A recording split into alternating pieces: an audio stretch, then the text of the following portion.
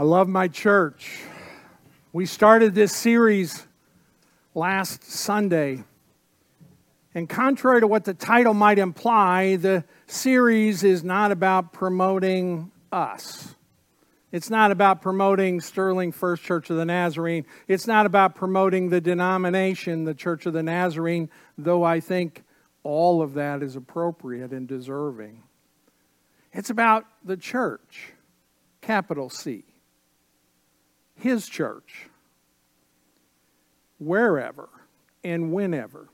Have you ever considered the fact that 24 hours a day, in fact, many days of the week, but certainly on the weekends, and it's more than 24 straight, but at least every hour on the hour and on the quarter hour and half hour and three-quarter hour, there are church services happening around the world. I know because I pray for my kids who are missionaries in Kenya, and I realize they're 8 hours ahead of us according to our clocks. And even when I get up on Sundays rather early, they're just starting to get out of church, depending on how the service went.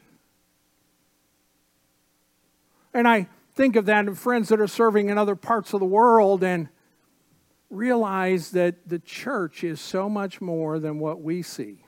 It's so much more than 1 hour or 2 if you attend a group, or 3 if you're really spiritual and come during the middle of the week.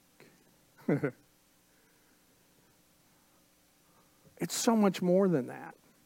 And what we've been called to do and to be as the church, the foundation we laid last Sunday, that this whole series is based upon in the New Testament in the Gospel of John, chapter 13, verses 34 and 35. Let me read them for you. And then the rest of the message is going to come out of Hebrews chapter 10. But John chapter 13, beginning at verse 34, says, "A new command I give you, that you love one another." Now remember, that word is the word agape, love. We just use one word. The Greeks used many different words, and it meant unconditional, all-encompassing love.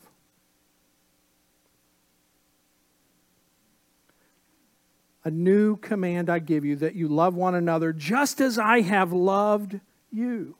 You also are to love one another. By this, all people will know that you are my disciples if you love one another."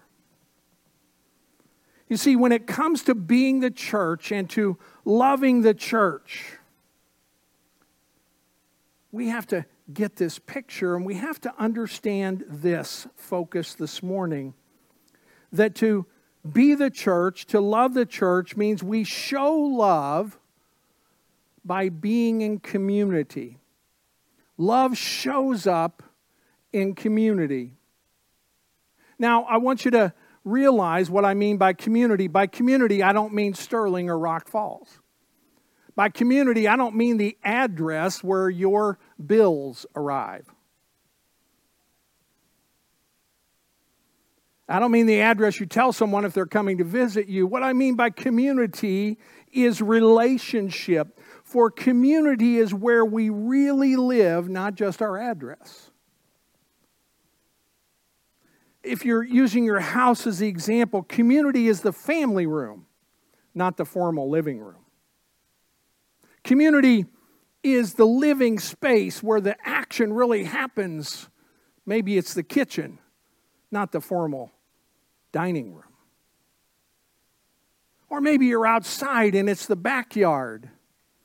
You know, the one you put the fence around so the neighbors don't see all the stuff back there. It's the one where the weeds may or may not get pulled, but the front yard, we definitely pull them because that's the show. Community is not about the show, it's about the relationship. So we have to ask this question: is there community in our church? Big C and little c. And are you living in community with one another? Or is everything more like that formal living room? It looks pretty. And our main thing is, please don't spill anything in here. Community is getting past the facade. In fact, I don't know where it is, Eric, if we've got that picture of...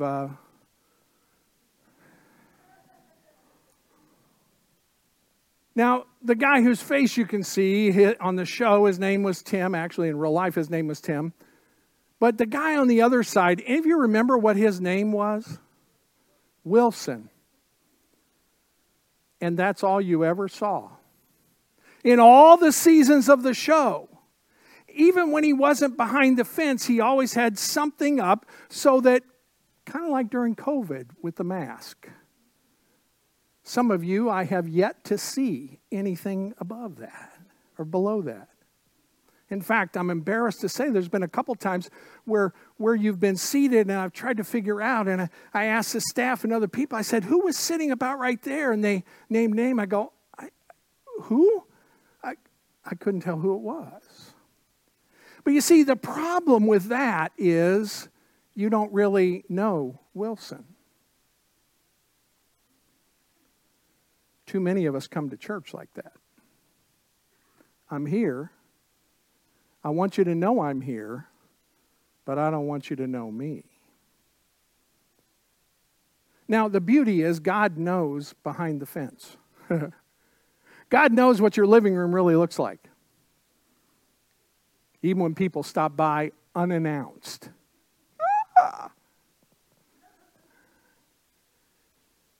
That was just for the ladies. All the guys are going, yeah, okay. Well, all but one or two of the guys. But community gets beyond the facade. It gets beyond the fence. It gets beyond the masks that we too often wear. For you see, we show love in community. In fact, I'm going to create a word for you today. You see, community shows up when we choose to live in one another-ness. That word's not in the dictionary. You can now add it to your dictionary and put Pastor Denny beside it. One another-ness. That means living in community, operating in community, loving in community, praying, serving, worshiping, giving in community. Where the fence comes down or is opened up and the masks come off. And we live in reality with the kind of love that God has shown us that we sang about. That reckless love that says, no matter what, I love you. The kind of love that moms have expressed so many times, and hopefully dads too.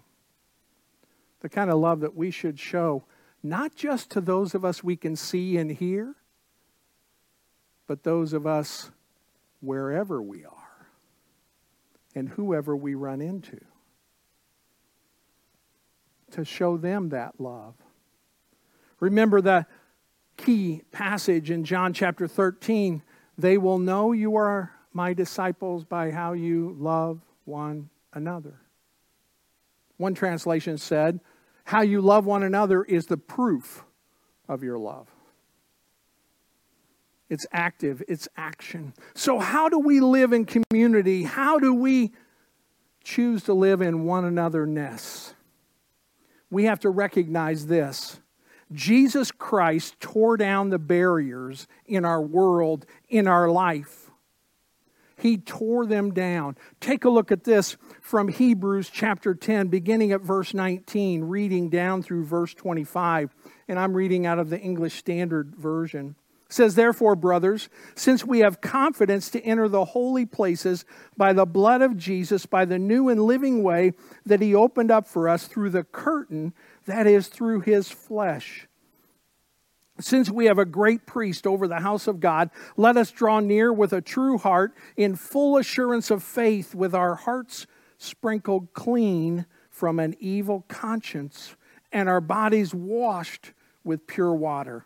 Let us hold fast the confession of our hope without wavering, for he who promised is faithful.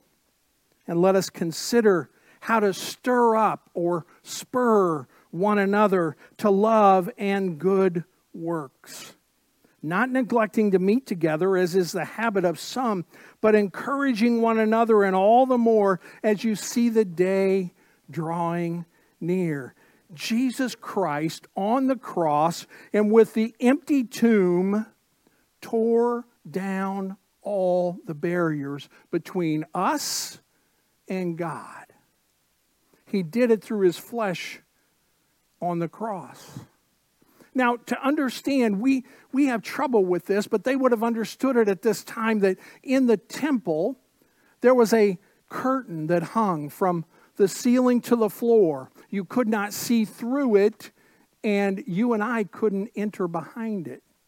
And behind the curtain, behind the wall, was God, the presence of God, and only select priests could enter in there. In fact, when they went in for their time of service, quite often they had a rope tied around either their waist or their ankle, so that in case they weren't worthy when they went back there and dropped dead, you could pull them out without having to go back there yourself.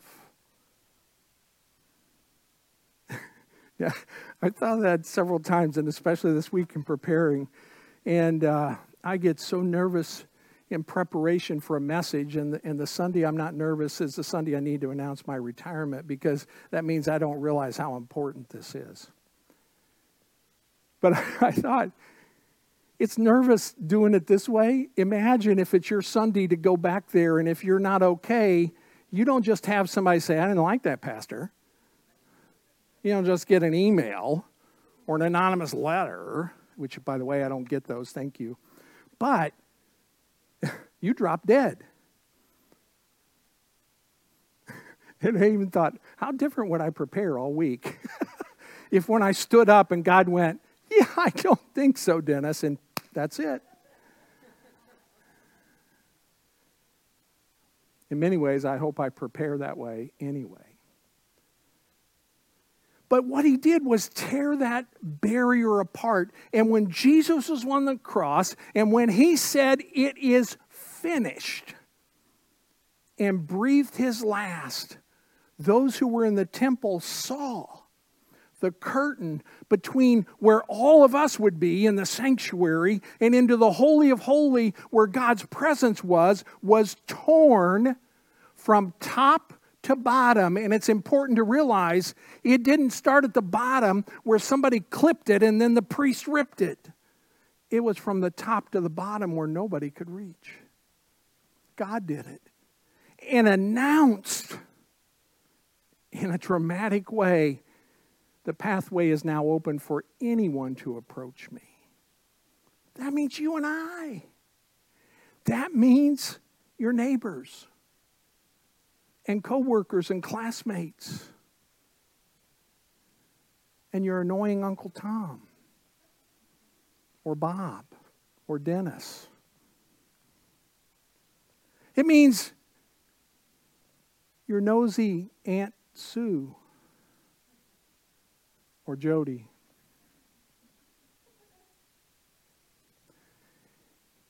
It is open to all of us at any time. To live in community realizes the barrier has been removed. The separation is gone. If I had 30 seconds to explain to you how I came to faith in Christ, I would say something about the fact that there was a separation between God and I finally realized that through the cross of Jesus Christ and the empty tomb, that he bridged the gap for that separation, and I crossed over because he provided the way. He's removed the barrier. Now, we put barriers up, and Satan creates false barriers that trick us at times. But the barrier has been removed, but you must choose to enter into his presence. He's already here. He's right there. It's not a matter of taking a trip. It's a matter of making a choice and saying, yes, Lord. It's a matter of saying, here I am, because he's already chosen you. Now, the other part we have to understand with this is that because the separation is gone, because the barriers have been torn down, we can choose to enter, and we can enter boldly with confidence. I love this. I mean, therefore, brothers, verse 19, since we have confidence to enter the Holy of Holies by the blood of Jesus. Some translations say with boldness or boldly. And I did a word study on that, and it was so fun that the word we translate confidence or boldness or boldly in that verse means to enter in confidence, without fear, or this is my favorite, with cheerful courage. I want to start living with cheerful courage. And I want to know that I can enter into his presence. I can approach him. And by approaching him, it simply means saying yes. You don't have to travel. If you're watching online right now, you don't have to come here for that. We wish you would and love for you to. But you don't have to, because he enters into where you are. Jesus tore down the barriers.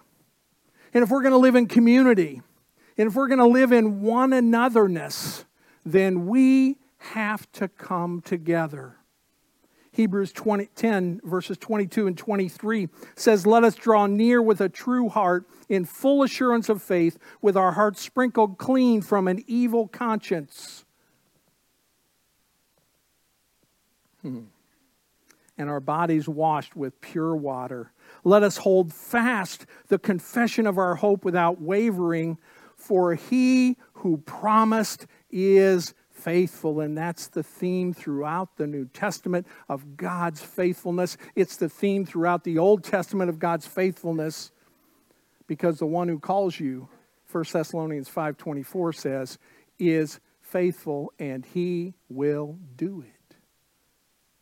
He's already done his part. He will continue whatever he calls you to do. But we must come together. First, we have to come together with Christ. A personal relationship, saying yes to him, accepting the forgiveness that he's already given. Then we have to come together with one another. Those of us who make like claims with each other. Too many churches have too many people who gather together but don't come together. Who gather in the same place but are not of one heart and mind. Who arrive at the same address but are not in one anotherness. We need to make that choice. Now, let me insert this here. You have to understand that doesn't mean we agree with each other on everything. I mean, some of you root for the wrong baseball team. I love you anyway. I pray for you, but I love you. Most of us root for the wrong football team.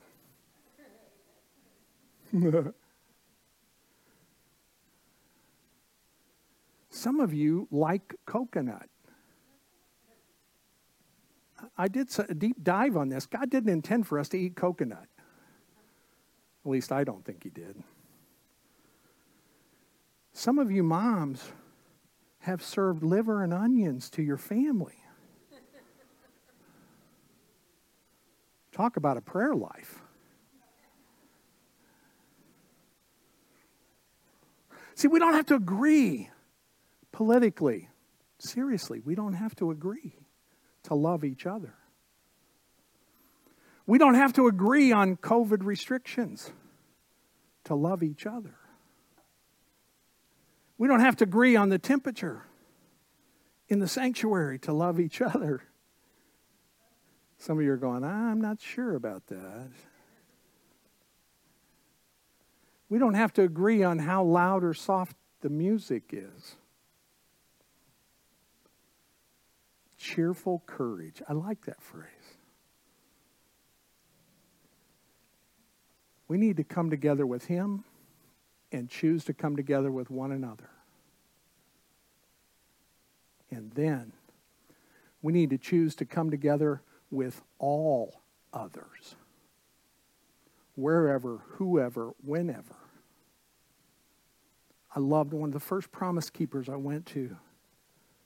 A pastor by the name of Johnson, who was pastoring inner city in Indianapolis, stood up in front of, it was at that time called the Hoosier Dome. It's called some other corporation dome now. In fact, it's been torn down and a new thing has been built in Indianapolis. But he stood up in front of this 50,000 men. And he said, if God is your father, then I am your brother.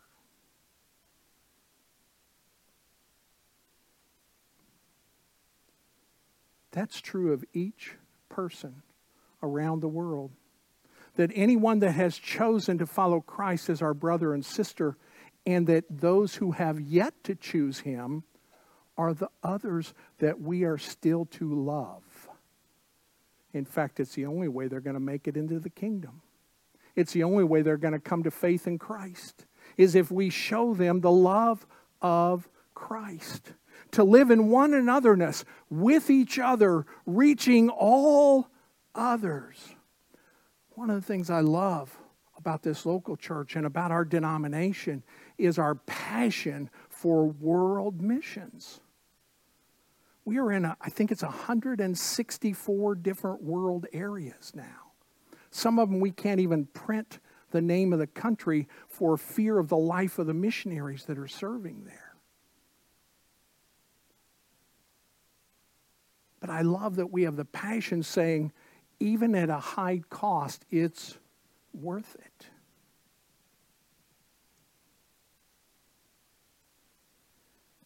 Christ tore the barriers down. We have to choose to live in this. And then, when we do, we are to, some of you are going to like this, stir up one another. But you may not like it when I explain it. To stir up or spur on one another.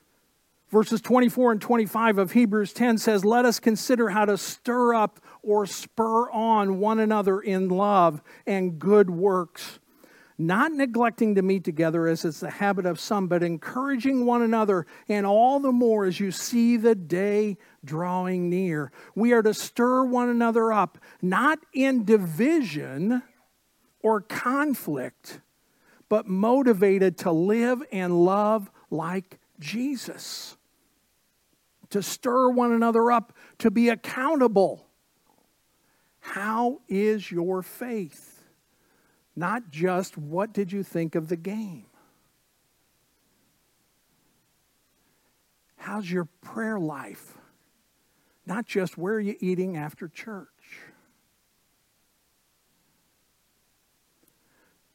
To spur one another, to stir one another. That accountability is in this one anotherness, and it's in true community. Children under the age understand it because parents give them these things called curfews. And they hate them. Not the parents, the kids. But the parents are doing it for their good. But the kids don't believe that until they become a parent. And they figure it out. And, okay, let me back up just a second. Even you moms who serve liver and onions, you thought you were doing it for their good. That's still debatable, but I understand that was your thought. And part of that is that accountability. How are you doing? It is that checking in with one another, not just the surface behind the fence, not keeping our masks up, and also not just being woe is me, but earnestly and honestly saying if things are great or if we could use prayer. If things are going well or if we're limping. How amusing is it how often we just automatically say, fine. How are you? Fine. To be accountable. To be accountable also means that we need to encourage and spur one another to do good things, the right things, to serve one another, encouraged by our actions. By your love, they will know. And encourage and spur with our words as well as how we pray for one another, not at one another. Some of us pray for a lot of people. We just don't really pray for them. Lord, help them to see that my way is the right way.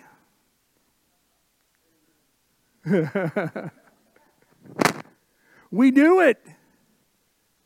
Instead of, Lord, help them to see that your way is the right way. And hopefully my way matches that. But it is not us versus them. It is us with Him. To encourage and spur one another on by how we live, how we pray, how we serve, how we give, how we love one another. And also, we're to stir one another up in the meeting together. This is not a pitch for church attendance so that we can count numbers. It is a matter of the value of coming together. One of the greatest things that happened through all the COVID restrictions is when we had to shut down for a while. That wasn't good. It's what came out of it. That many people, I have heard from so many people in so many places who said, at first with the online stuff, I thought, this is pretty good. I'm in my sweats, I'm in my recliner, I got my cup of coffee, and I'm still going to church. Now, that's not wrong, but after a couple of weeks, what they also started to notice is, I miss the one anotherness. I miss hearing others sing. I miss seeing them even if I can't get close to them. We are encouraged, motivated, strengthened, uplifted by coming together. Not just in the big groups, but in the small ones as well. Across a table from one another. Standing by their cars in the parking lot and sharing life together. That one anotherness is being Christ to one another, pointing to Christ for one another, and then together going out to reach all others. So I have to ask you this morning, how is your one anotherness?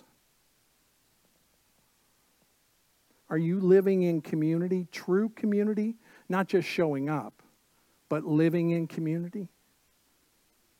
What steps toward community will you take this week or this day to choose to earnestly follow the call of Christ to live in faith and love together to reach all others? We've been created for community. Why don't we just live there? And why don't we draw anyone and everyone in to the community? God's big enough for it. We need to be as well. Father, thank you for loving us through everything. Thank you for calling us to you and making it available by removing all the barriers. Thank you for patiently loving us no matter what. Thank you for your so-called reckless love. Lord, I pray that this morning you would spur us on in our relationship with you, in our relationship with one another, and in our outreach to all others. Guide us this week to become more in community as you created us, called us, and designed us to be. In Jesus' name, I plead for these things. Amen.